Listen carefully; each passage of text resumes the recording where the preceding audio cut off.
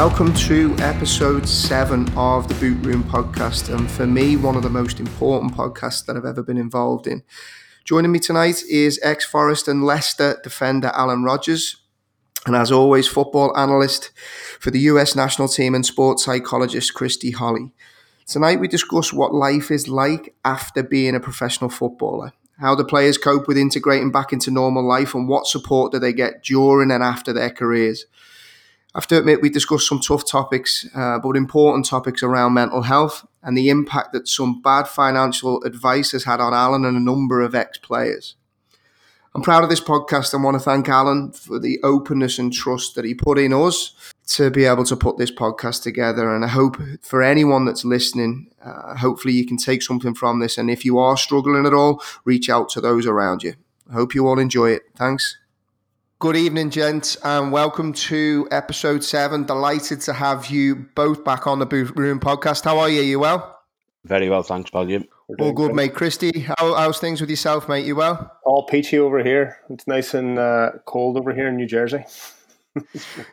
Not to make you jealous about the Emerald Isle back home, mate, but it is absolutely cracking the flags here at the moment. That's not nice, mate. You'll be telling me you're drinking a nice pint of Guinness next. I'm actually sat here with a nice glass of Baileys, mate. I'm feeling a little bit sophisticated tonight. I've got a water I'm coaching soon. So what we want to do, lads, we want to do a slightly different podcast to normal this week. What we want to try and do is focus on what life is like for footballers once they've finished their careers. As you've probably seen in the news, there's been lots about the outgoing PFA chief, Gordon Taylor. And for yourself, Al, it's been a particularly busy week. You actually had a nationally published article in the Daily Mail about some of the issues that you've had personally since your retirement. So before we jump into that in a little bit more detail, I want to go back, if possible, to when your career was coming to an end and you were facing the sort of twilight years. You had, as a professional, had over 12 years as a footballer, spanning across 7 clubs. And when you were coming to the end of your career, Al, at Accrington Stanley, try and give us an idea, I suppose, for those that have always wanted the insight and perhaps would not be too clued in as to what you would be feeling coming to that stage of your career. What type of emotions were you going through as you reached that stage?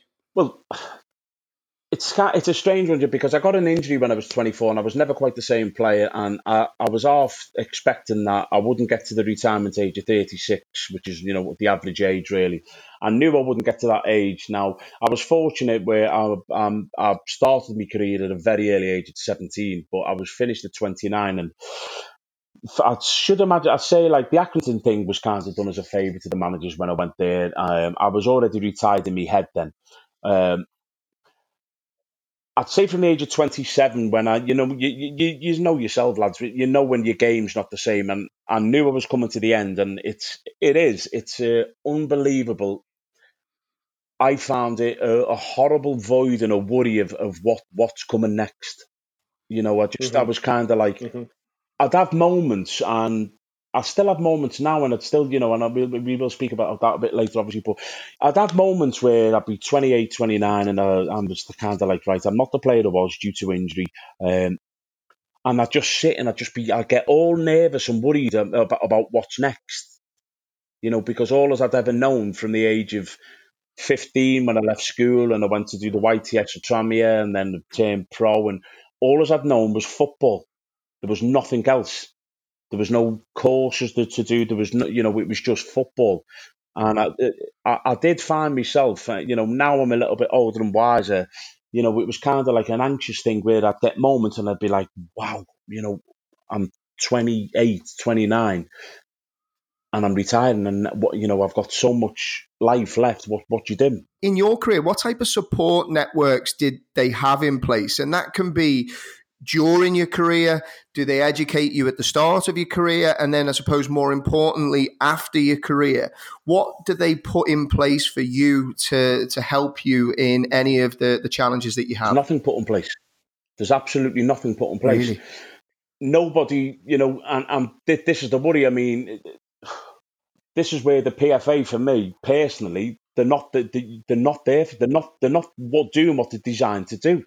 I retired from football, and then there's just this huge void what you've got to try and fill, and you can't. No matter what you do, you can't fill that void. There's no void, or there's nothing what you can do what fills the void of becoming a professional footballer one day, and then one day you're not a professional footballer. Now, there's no support network. There's not a great deal. I've had dealings with the PFA where I've emailed them and basically begging them for help, which would come to you a bit later on. And I got one email back, and then I never heard another thing since. There's actually, I don't know what it's like now because I'm not a player now, but there's absolutely no one. And I wouldn't know how to get a job. I wouldn't know how to, I've applied for a job. I wouldn't have a clue how you go and have a job interview. So, Alan, I wanted to jump in, right? So we're talking about the end of your career, but 15, 16, right? So was that you done with school? Was your further education done? It's funny about it because I was talking to my son about this now because he does day release at Burnley, and it's great what they do there. They take him out of school on a Thursday, and he gets picked up at 7:00 in the morning at the pickup point. They take him in. He has lessons, 3 training sessions during the day, gym session, and he has lessons through the day, and it's great that. But we used to go to college on a Thursday morning when I was a YTS. And do you know what? My lad said to me, "What did you do?" Mm-hmm. And do you know what? I was like, we never done nothing. And he was like, well, I went, do you know what, son? We never actually done nothing. We used to, it was kind of like a day off. Now, honestly, I've been scratching my brain. Do you know when you think, we must have done something?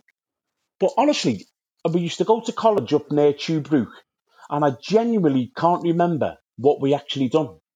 As far as I knew, we used to go in, mess about, and then finish at half day and think, that's great, we're going home. It's like a day off. See, I think that's so fascinating because to me, right now out here, one of the big issues that you're hearing discussed quite a bit is that, the university pathway for young players growing up in America, the first aspiration is to try and get a scholarship so they can, save money going through college. And then they do that, and then they go into the MLS, or if they're fortunate enough, they might get over to play in Europe. And on the female side, it's definitely a big challenge because during those 4 years at college, they're falling behind their counterparts around the world because that's 4 years of university football versus 4 years of professional football. But I've been asked at times to encourage some players to avoid going to university and go straight into playing professionally. But my concern is, one, your professional career can end abruptly due to any type of injury, and you've got very limited education. But two, I know quite a lot of players, and even just having casual conversation with yourself, is when this does come to an end, not having an education is tough because some players are fortunate enough where they don't need it financially, but even when they don't need it financially, going into an interview and sitting down and presenting your skill set and what your previous education is something that helps fill a void and helps give you a routine in your day-to-day life, right? Yeah, that's the key. What I've drum into my son now. Get your education sorted. There's football. He's a very talented young player, but he's got to get his education. He's got to have something to fall back on. I got told I was getting a YTS at Tranmere in very early doors when I was 14, 15. So I knew what I was doing after school. And through my own fault, admittedly, I kind of took my foot off the gas with my schoolwork because my focus was I've got my YTS and my goal was I want to be in Tranmere's first team before I'm a first year pro. And that was my goal. Now, my sole focus then was on football. Now, that's my doing really, because I did take the foot off the gas with that. And, I was decent in school and I got a few GCSEs.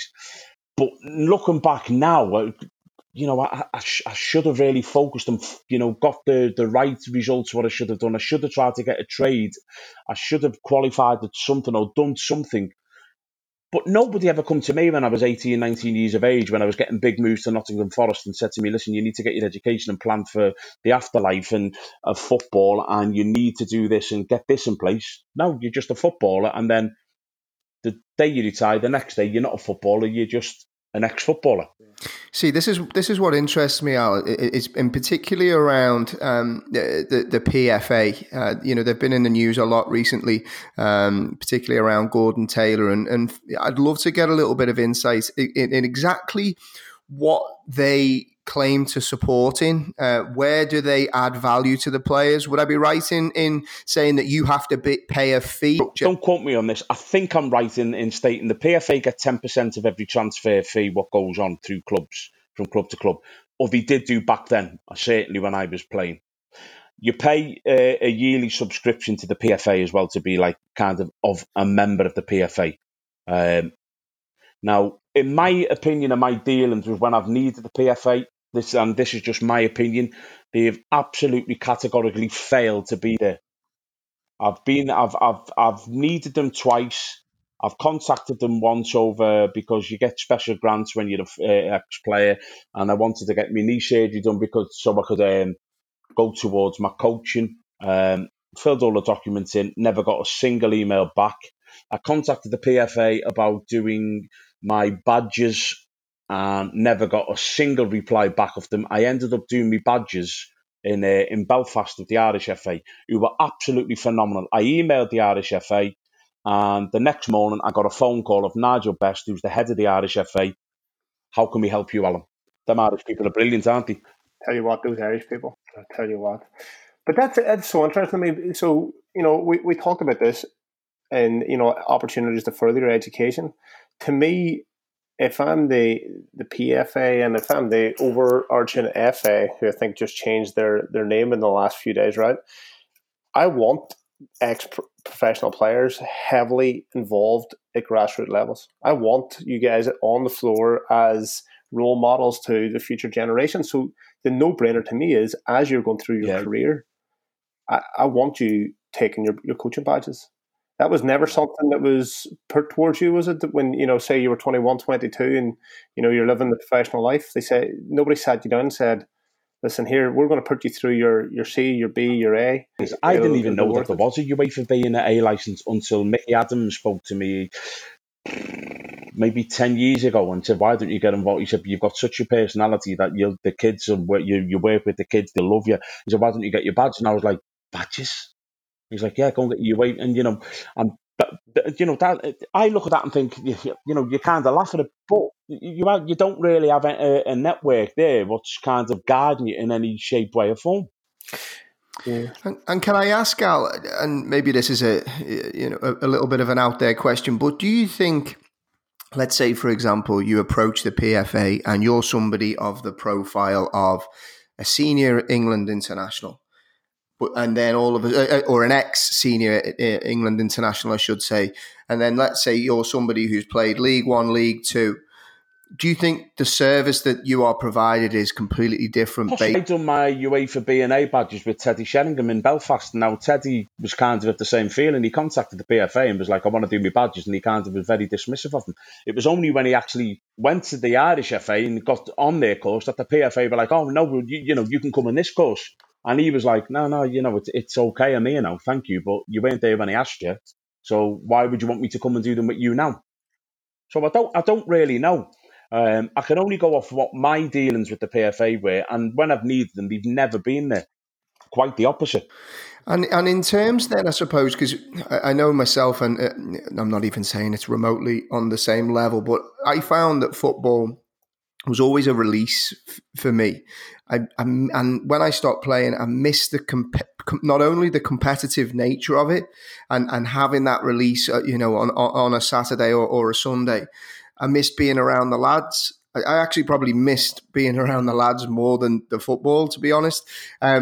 As you said yourself, this has been the center of your life since an early age. Football was all I did since the age of 7. It's all I'd known, and same for both of you.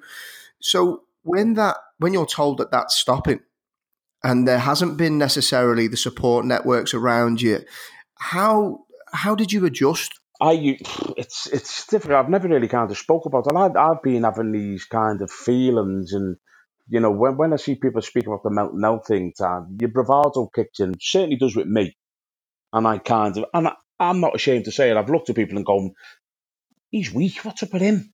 Kind of man up like.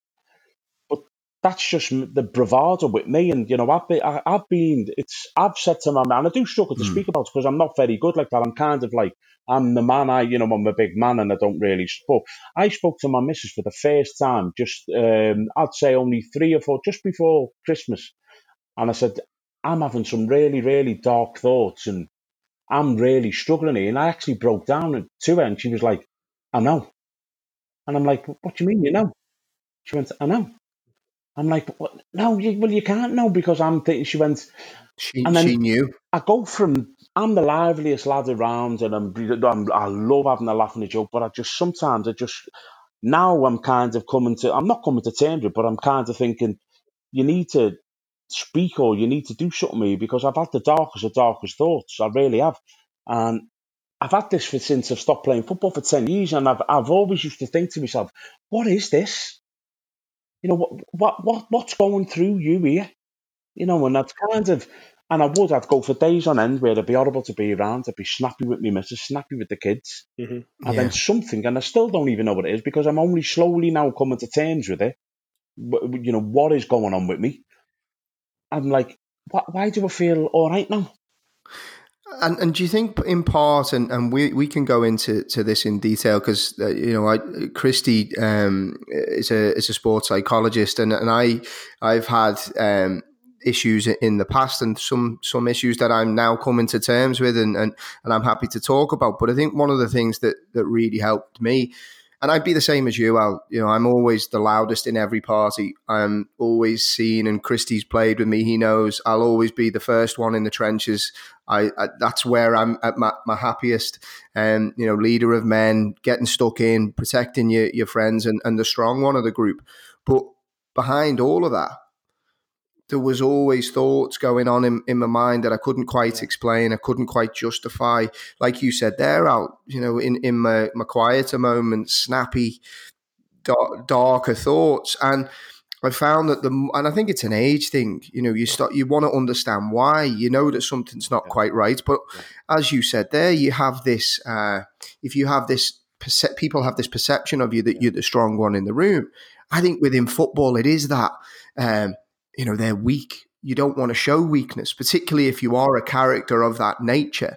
Do you feel that is still existing within football today, and that there would be a lot of other players that would be feeling like that and still don't feel that we've come far enough? It just is. You'll never get away from that. And I do think that there might be a bit of a support network out there now, and the mental health side of stuff's coming through. But, even going back 6 months ago, I'm like, I couldn't get why I was feeling these feelings and why I'm feeling them. And I tried to brush them aside, and then they'd come stronger when I tried to brush them aside. And honestly, the darkest thoughts that I was having, and I was thought, I don't really want to be here. And I couldn't grasp, and it'd go on for days, and then I'd be okay. And then I'm like, I used to think to myself, and then I beat myself. I was like, why? It was only, as I say, it was just a couple, and I did broke down to miss, and I'm like, I've never felt like this before. I can't control it. I don't know how to stop it. I don't know why I'm feeling like this. And she was like, yeah, no. Now that you've kind of discovered it within yourself, and you've realised it a little bit more openly in the last 3 or 4 months. There's no doubt that there's other previous or ex-footballers, certainly of your generation, that are experiencing similar issues. Is there anything that the PFA offer in terms of a support network where ex-pros can communicate openly? Because it's definitely a tough topic, and someone like Stan Collymore definitely been very open about it. I've heard Jamie O'Hara recently talking about it, and it's devastating to hear. It really is, and it's a very sensitive subject, and you only have to sit down and spend a little bit of time reading to understand how many sports athletes definitely struggle. Flicking through Twitter, and it just started raining, so I just waited in my car a minute. I was going to get a coffee, and I just flicking through Twitter, and I seen TalkSport, and Chris Kirkland's on it, and I watched it, and I was close to tears in my car. And I've not told anyone this. I was actually close to tears in my car listening to Chris Kirkland on TalkSport about his issues, because I was like, yeah, I've been exactly what you're talking about. And I've never really, and it's only the last couple of months, and this is the first time I've spoke about it with you lads openly to anybody except my missus. which was only 3 months ago. And I've had this feeling for 10, 12 years, and I couldn't understand what was going on. And honestly, I had tears in my eyes listening to Chris Kirkland, and I was like, oh. Yeah. But I think this is the important part, Alan, and you know, the more that, because it takes incredible bravery for men to talk up about the issues that they've had, particularly when they don't necessarily understand them themselves, you know. And the fact that through speaking up, Chris Kirkland was able to connect with you in some description, which has now sent you, not necessarily as a direct result, but it's sent you on a path of wanting to understand. It's given you some solace in the fact that other players are experiencing the same. And I know when I've gone through my own issues, I find it incredibly helpful to be able to talk. And, you know, there's a real push at the moment to, I think the tagline is, it's okay to not be okay. And for men to be able to talk about this. And, it just seems like there's such a hole in not only the PFA's approach, but just in the football world in general, that there's so many players that feel cast aside. They feel alone. Now, what I did notice about Chris Kirkland was Chris Kirkland went to the PFA. He said that what was the centre forward's name? He used to play for Liverpool, just the commentary now. Neil Mellor, that's right. He lives up here near me as well, Chris Kirkland and Neil Mellor. He went to Neil Mellor. Neil Mellor said to put him in touch with the PFA. I personally, any faith in the PFA with my dealings with them, to phone them up and say, listen, I'm struggling here. So that for me is kind of off the table, because I don't trust them. I don't think they're there for you. And that's just where I'm at the minute. So, to kind of speaking with you lads here is kind of my way of, I've got struggles, I've had struggles, I'm in struggles with what goes on with my head and inside and feelings, and but I don't feel I could go to supposedly my union and ask for help, because I've been to them twice, and I've been, which will come in later in the programme, and I feel I've been let down dramatically by them and kind of dismissed. It's really disappointing to hear, because to me, the PFA has a responsibility to take care of your post-playing career well-being, not just yours, but every player that has gone through the cycle, whether it's a player that's played 500 times in the Premier League or someone that's played 10 times. Because the players are, and you can speak about this in your own first-hand experience. My experience has been dealing more with the female athletes, but you go through and you experience such highs. Yeah. And you're living a life where and again, you can touch on this, but you've been told what to eat, when to eat, how to eat, what to wear, when to wake up, when to go to sleep. You're living this routine. And when it's gone, there's a big void in your life. And I genuinely feel that the PFA needs to help guide you, transition you out of that over a 2-3 year period. I agree with that, because their benefit, and the FA has benefited from your exploits on the field. They have to take care of your off the field well-being. And from your side, Christy, just I suppose in terms of the players that you've worked with and the experiences that you've had, what are I suppose, and we could probably have a separate podcast for this, but what are some of the most effective coping mechanisms for players that would be struggling with, whether it's some form of depression, some form of anxiety? What can be, really helpful tips, best practices for players that are struggling? I think for every person or every individual, it's definitely unique to their own certain situation, but there's no doubt that surrounding yourself and building a support network with people that you trust and people that you can rely on, you can speak openly with, is absolutely key. So that's the first thing for players coming out of retirement. It's really, and Alan, you could touch on this. It's really trying to find your new identity in life. So one of the things that I kind of learned over a period of time was a lot of these football players, whether it's football, whether it's rugby, or over here basketball, NFL, they experience something that's called identity foreclosure, which is essentially at a very young age they've committed too early to a certain identity, which is, I am a footballer and this is everything in my life and that is all I will be. And you know what? At the age of 21, 22, I probably would have done the same thing. As opposed, I think I still think I'm one now, Christy, to be honest. I do too, but don't tell anybody. Yeah. I'm sitting here wearing my Predators and my shin guards. I got my socks up to my knees. But, so they're committing too early because ultimately you're living a dream, right?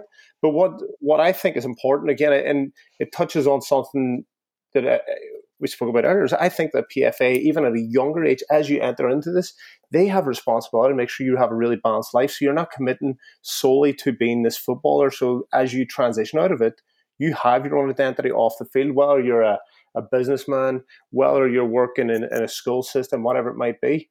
So I think that part is key. Did you feel it? Yeah. But that's my everything then. My sole focus is just on being the best I can for Nottingham Forest, and you're just focusing on football. I think we'll speak about it shortly. And then you have people who come in and supposedly looking after your finances and advising you in the right things and putting you in the right things. And only, you find out later on that they're not actually looking after you the way they should be. And this is where another failing of mine was through the PFA. I trusted the PFA, a guy called Vince O'Keefe, who was the main financial advisor from the PFA. Now, he advised me to put my money into a company called Kingsbridge. Now, Kingsbridge then put me into a SIP with AJ Bell. And, when I'm looking at this is why I wouldn't be able to speak to the PFA about my state of mind at the moment, because I can't trust them as a union, because this is just a fact. The fact of the matter is Vince O'Keefe, who's the PFA financial advisor, advised me to put my trust into a guy called Kevin McMenamin at Kingsbridge. Now, Kingsbridge put me into a SIP with AJ Bell. Kingsbridge now have been made bankrupt, and the two directors have been arrested for mass fraud. Now, this was a company who the PFA told me to use. So how can I then go to the PFA and say, and then when all of the stuff went wrong with AJ Bell, when basically, and this, as I say, this is just a fact.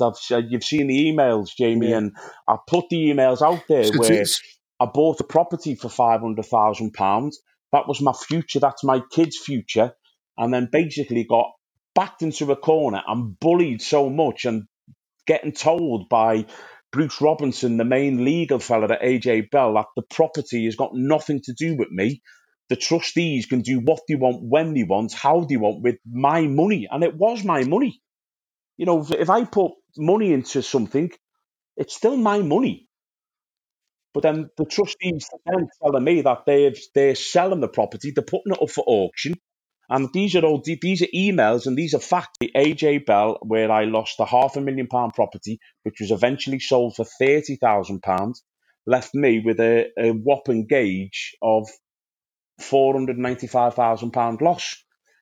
So it brings back to the PFA. How can I go to the PFA and say, look, I'm feeling these feelings when I've asked them and they put me into something where I've lost my pension? But this is the thing, Al. It's all interlinked, and for people listening that maybe hadn't seen the article, we referenced this at the start. Al was brave enough to speak out about the story that he's just said in terms of the advice he was given at a younger age. This article has now been shared last week in the Daily Mail, and I'll link the article to the podcast for everybody to get a little bit more context. But in terms of the experiences that you've had, and you've touched on the struggles that you've had mentally, one of the biggest causes of mental health issues is financial worries, and we can all relate to them. Whether you've had, money in the past, whether you've always struggled for money, whether you don't know what to do with your money and you're unsure of the advice that you've been given, it's all interlinked and can feed into this negative thought cycle. So for you, as a player that has secured a big move to a big club, I assume you'd be like me, you wouldn't know the first thing about where to invest, how to invest. I'm not going to mention names. I will mention one name because he's actually said it's okay to mention him. And I've spoken to him several times over the last week, and his wives have sent emails and that, and it's Craig Short. Now, Craig Short had the exact same routine as me. Vince O'Keefe from the PFA spoke to Craig Short, advised him to join Kingsbridge. Kingsbridge put him into an AJ Bell SIP, and he's lost 80% of his pension. Now, these are people who we're trusting. Now, what I spoke, and I've literally spoke to Craig 3 times a day. I spoke to Craig at 6 o'clock this afternoon, and he was just like, "How are you going, Alan?" It's kind of like we're speaking now because we've all been in with this cycle with the PF. Me personally, it was the PFA, Kingsbridge, AJ Bell lost a fortune. Now, I think I told you the players. I've just been driving home from my son's academy, and another ex-Premier League player has got the exact same issues.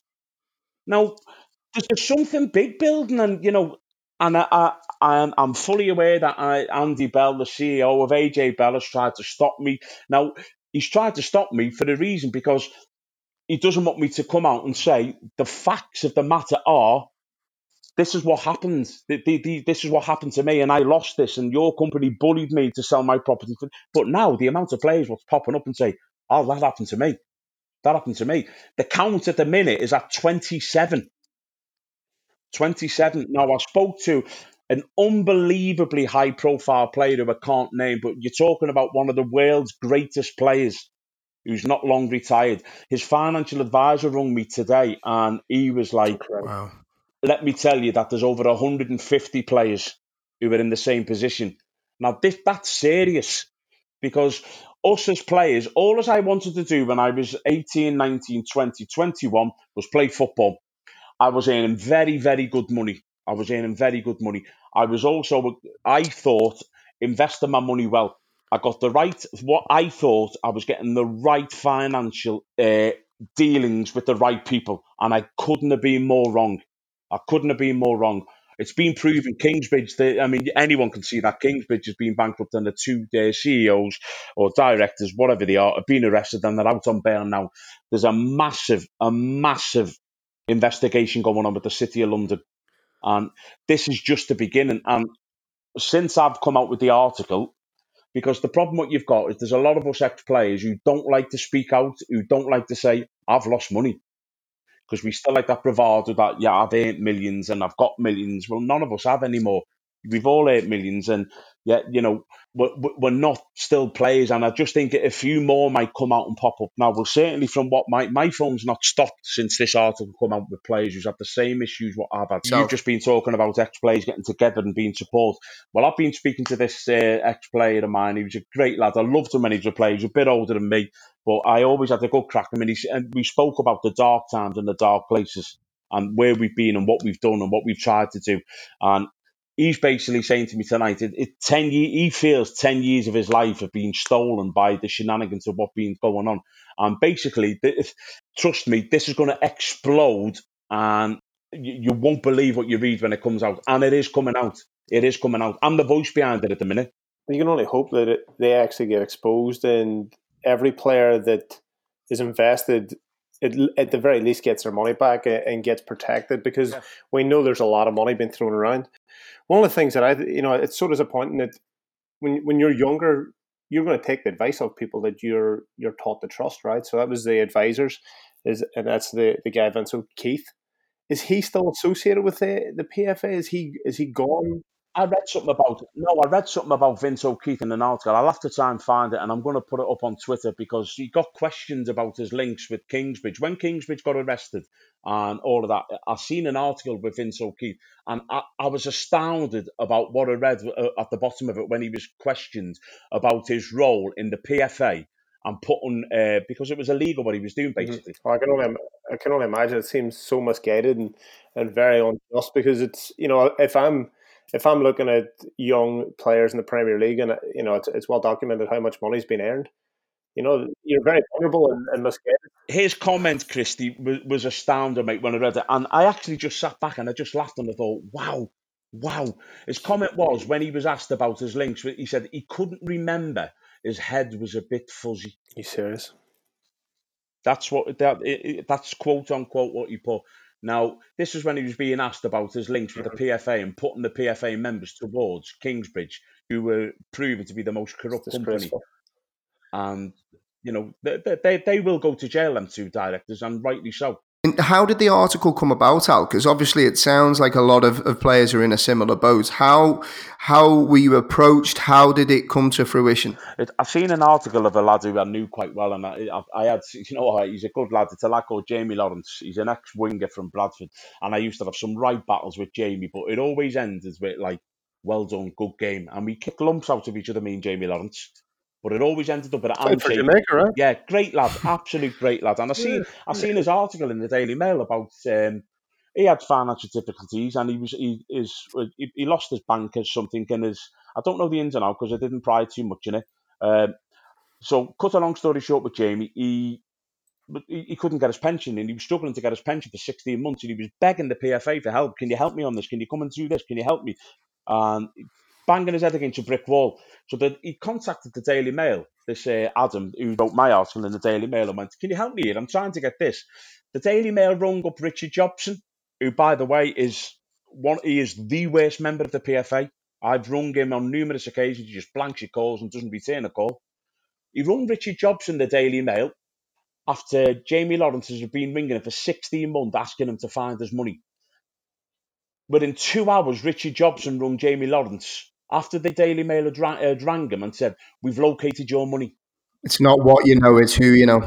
That's either the biggest coincidence in the world, or they just don't give two shits about Jamie Lawrence, excuse the language. It's all right, mate. It's not a family show. This one, you're allowed to let the odd swear word out. I think it sounds it's a case of it's not what you know, it's who you know. And as soon as the pressure was put on there, all of a sudden the money found its way. But my concern with that is Jamie Lawrence has been phoning the PFA, his union, for 16 months. Can you please help me find my money? I need my money. It's what I live on. And he's hit a brick wall for 16 months. 2 hours after the PFA get a phone call of the Daily Mail that they're going to publish an article, he found his money. Oh, that's an unbelievable coincidence, that, isn't it? I have to ask you. So I know that over here with the this is a little bit of a stretch here, but the NFL, who are obviously making extortionate amounts of money, and rightly so because it's a short career, and then actually WWE wrestling, they actually have, and it's someone I know, they have a financial educator. So when you sign a contract, it is one of the stipulations, not of the clubs, each club within it, but the NFL, that you must sit through, I believe it's 2 or 3 seminars on financial education and with regards to how you invested, who you invested in, and if the NFL or the clubs have any specific concerns about certain players, then these players have to sit down and go through an extension of these meetings, and they have to open up their accounts and they have to show the accounts of what their money's been spent on. Right. Was there ever anything like that? No, absolutely nothing. No, you get nothing. As far as I was aware, the PFA financial guy, Vince O'Keefe, was looking after my money for me. Jeez. Well, now I've learned that it couldn't have been further from the truth.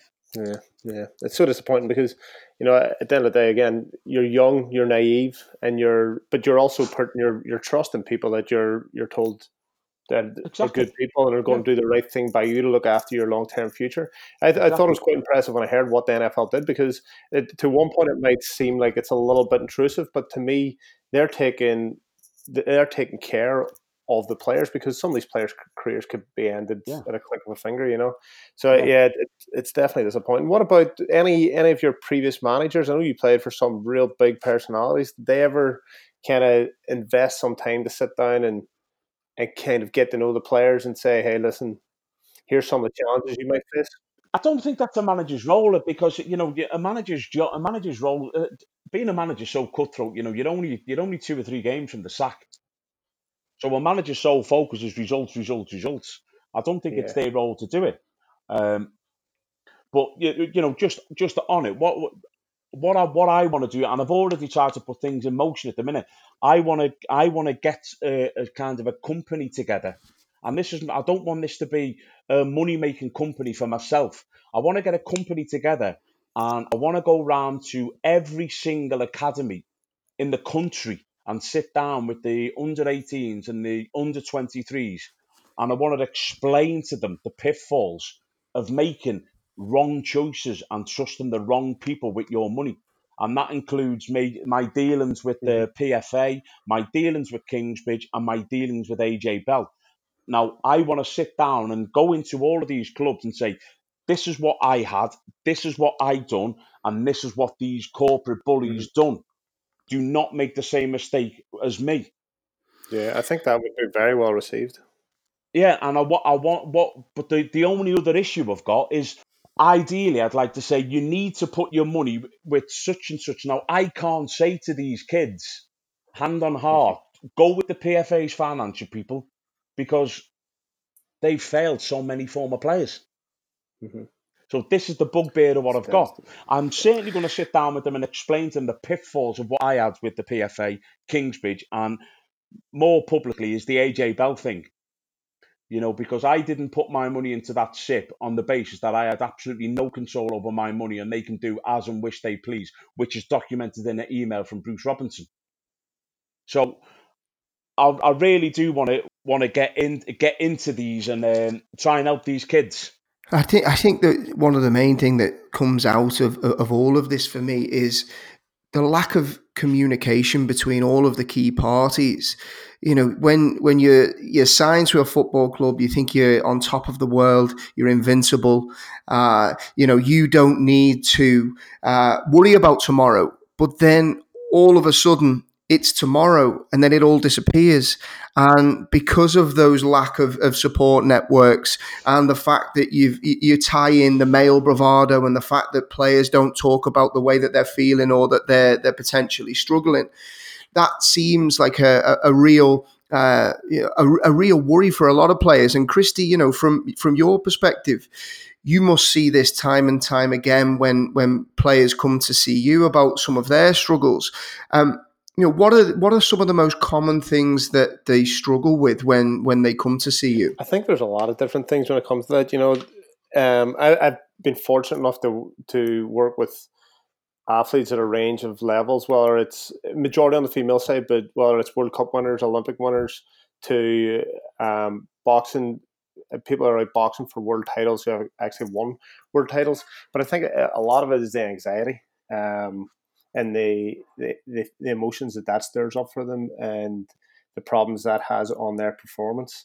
And then the next part then is the fear of failure, because I'm sure Alan can testify to this, is one of the great things about the beauty of sport is the amazing highs and the exceptional lows that you experience, and it's trying to find a balance as you move through that roller coaster.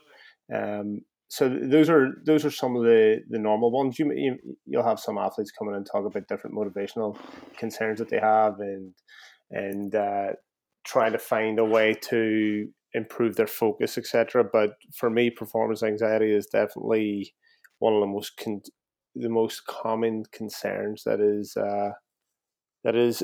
you see. So that's definitely something for Alan, who's probably touched on in terms of you're walking in front of 30,000, 40,000 people.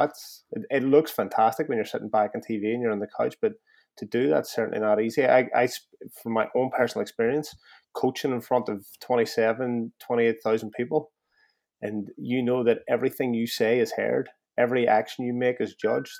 It's certainly not easy, and we often look at these athletes at the highest level and think they're absolutely invincible. Like they can do anything. They're everything we aspire to be, but they've got the same weaknesses. They've got the same insecurities that we all have. So, Alan, one of the things that I was very fortunate enough to do when I was still at university was interview a lot of ex-players who had experienced being released from the professional ladder. So I was doing my dissertation at the time, and at the time I felt it was something that was generally just ignored and just taken for granted. We've seen them out in the pitches, playing in front of 50,000 people and being superstars. And then as my career went on in coaching, I was able to work with professional athletes and I understood what a struggle it is. And they all have different types of issues that they have to face. So within my dissertation, I would bring it back. What I tried to do is I tried linking the emotions that people like yourself experience to a former scientist called Kubler-Ross, who did the 5 stages of death and dying. What she did was she really based a lot of her studying off studies that she did and on people who were terminally ill. and wanted to understand some of the emotions they experienced. So she came up with 5 stages that they would go through, which was first one being denial, the second being anger, the third being bargaining, the fourth being depression, and the fifth being acceptance. And it's not to say that it's right, wrong, or indifferent, but I just felt that there's such a strong tie there, and the emotions that people like yourself were experiencing to that. And it, when someone experiences death, we give them a lot of compassion. We look after them, but I think when someone retires, we just put them away and we say, right, thanks for everything, but see you later. There is. I mean, there's kind of it's a horrible void, and I think I said it before. There's no filling the void. You can't fill this void. But there's also there has to be something in place for these younger generations who are coming through, and there has to be something for them where we make sure that they don't have to go through these sufferings. Because, as I say, I'm just early learning and accepting that I've got issues. I'm just actually accepting and learning that. Now, these lads need to be aware of that, and if these lads are feeling that we need to get the help for them straight away as early as possible. Because I've been feeling this way for 10, 12 years, and I've only just kind of come to terms with that there's got to be something put in to protect these younger generation. That when you retire, that there's got to be, there's got to be something there for them. Whether it's, the educate, you have to be educated better for the pitfalls of retirement. Because money is not everything. Money's not everything. This is me being openly and honest now. I've loved my football career. I've enjoyed every minute of it. But the way I felt for the past 10 years, I would much, and I would happily, and you might think that this sounds bizarre, I would much have rather have been in a 9-to-5 job from the age of 18 till the age of 60, where I know that this is what I'm doing, this is what I need to do, and I've got a purpose and a way of living. It's interesting you say that, Alec, but forgive me for saying this. I don't mean to speak out of turn. The thing is, with some of the problems you're experiencing now, you could quite easily have done that job and still faced some of the challenges mentally that you've had. And that's the thing, whether it's anxiety, depression, or any other type of mental problems, they can attack anybody, and you can't control it. And the problem, what I issue is now, Jamie, it's kind of like, I don't know how to get a job. No one's ever said to me, this is what you've got to do. I'll tell you the quick thing about the first time I went for a job. Wigan Athletic actually contacted me, and I went and had an interview. To get the under 13 role. I've done a project and everything, got it all together, and my way of coaching, in my belief, I think that I've got a hell of a lot to offer young kids of the game today with what I've done in football and my background, the character I am. I went into the interview, and there was a guy there in a tracksuit, long hair, a headband on, feet on the table, eating biscuits. Now, this is an interview for the job. All he was asked about was my goal against Man United and my career and what I've done. Not interested in anything what I had to show him and say. Wow. Now, I got out of that interview and I thought, what a bizarre... Bear in mind, this is the first interview I've ever been on. I got out of that interview and I, what a bizarre interview that was. Never asked me anything. A friend of a friend who knows someone high up who works at Wigan phoned me. I'd not even gotten my car in the car park outside the Wigan Athletic Stadium. And I got a phone call and he said, you've got no chance of getting that job. And I was like, how do you know I was going for the job? He went, because as soon as you left there, he said, them lads said, there's no way he's getting the job. He's too much of a threat. Whether it's because I'm an ex-player, these lads hadn't played the game. All I wanted to do was apply for the job as the Wigan under-13 lead phase coach. That's it.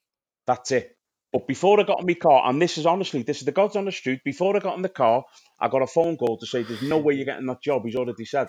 And you're kind of like, so where do you go after that? I've applied for many, many jobs, many academies, Blackburn and Liverpool. I've sent CVs off to Everton just say if there's anything coming up. I've had one email reply back from Blackburn. Apart from that, I've never had a single response. So these are the other pitfalls what I have, and where I struggle to say, like, well, what do you do now? What do I do now?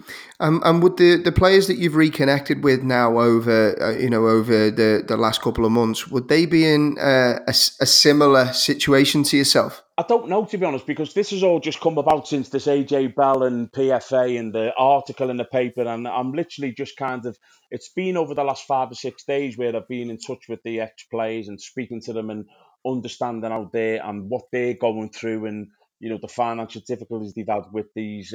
So I don't know, I've actually not quite spoke about that yet, but I'm I'm sure that this just couldn't have just been happened to me. And that's why I think this article could be so important, Al, because it really seems like it's creating a bit of a domino effect, not only in highlighting some of the experiences and the financial issues that the players have had, particularly around the investments that they've made, but also in the mind frame that they're currently at and the fact that they've been struggling for a while and ultimately struggling in silence. So I have to commend you for being brave enough to do the article first and foremost.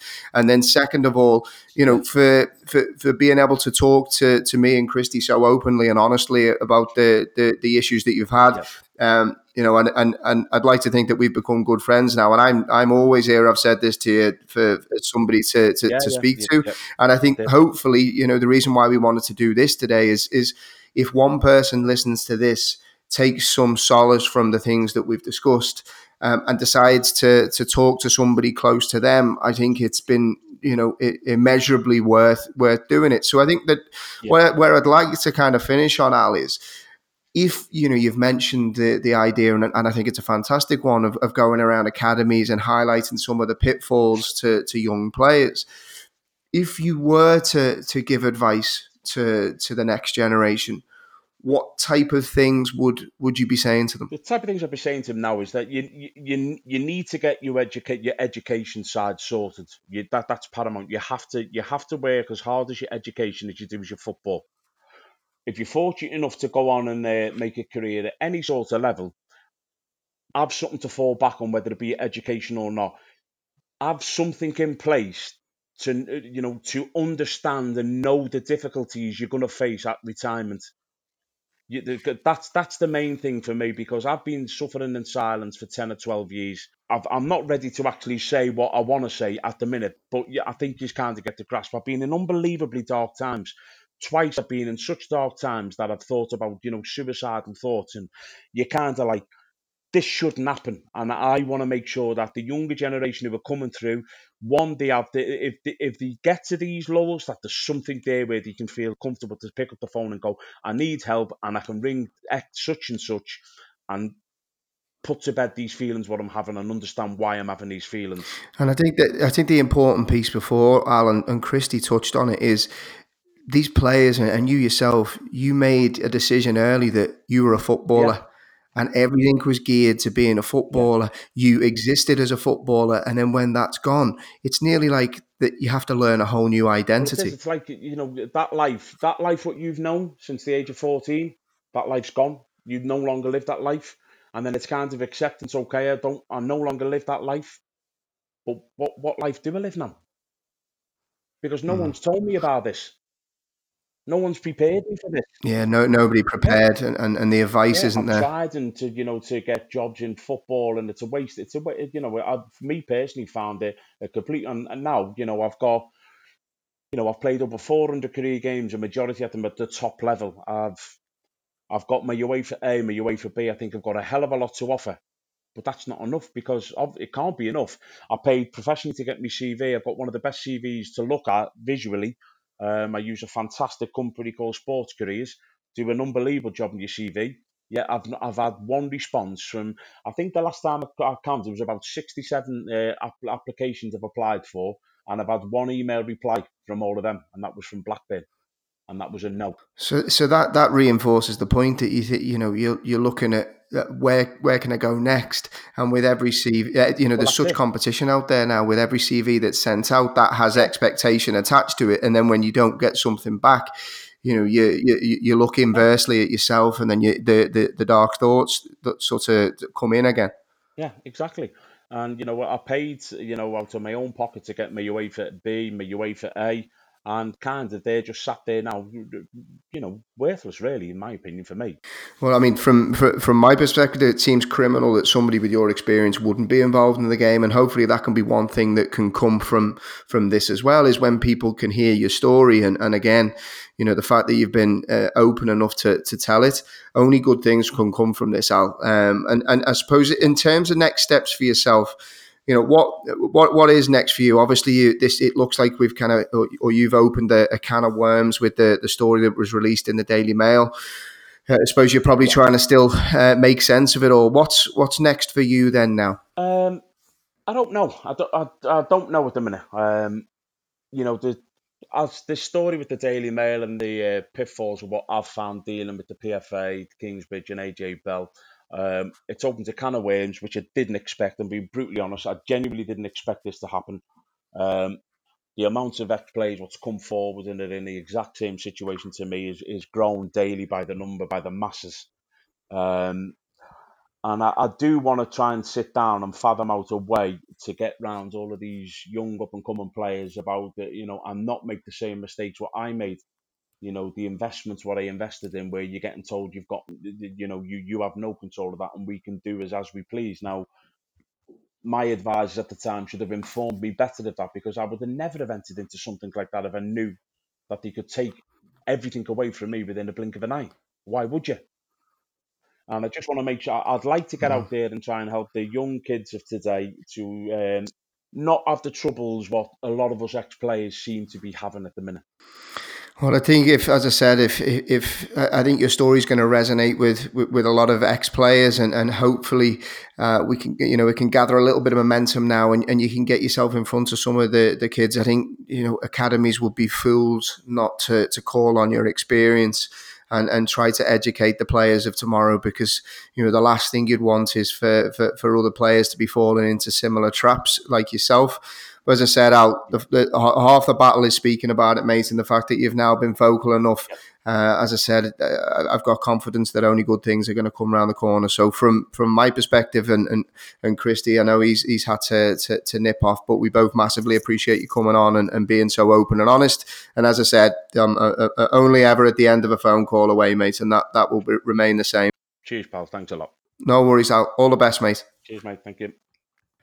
So there it is, episode 7 of the Boot Room podcast, and I think you'll all agree that I have to thank Alan for his openness and honesty around some really tough topics, and I hope that this can be the start of potentially other players doing the same and not suffering in silence in the way that Alan has, and can reach out to those around them, because if you are able to talk to your nearest and dearest, it really does help. So thank you very much, Al, for being so open and honest, and hopefully the path moving forward is a lot clearer for you and some of your teammates that you mentioned. I hope you all enjoyed the podcast. If you did, please let me know any feedback that you have. If you could please share, like, comment, leave me a review on iTunes, that would be fantastic. I really appreciate all the support and read all the feedback that you send me, so keep it coming. And I'll be back with you soon for episode 8 of the Boot Room podcast. All the best.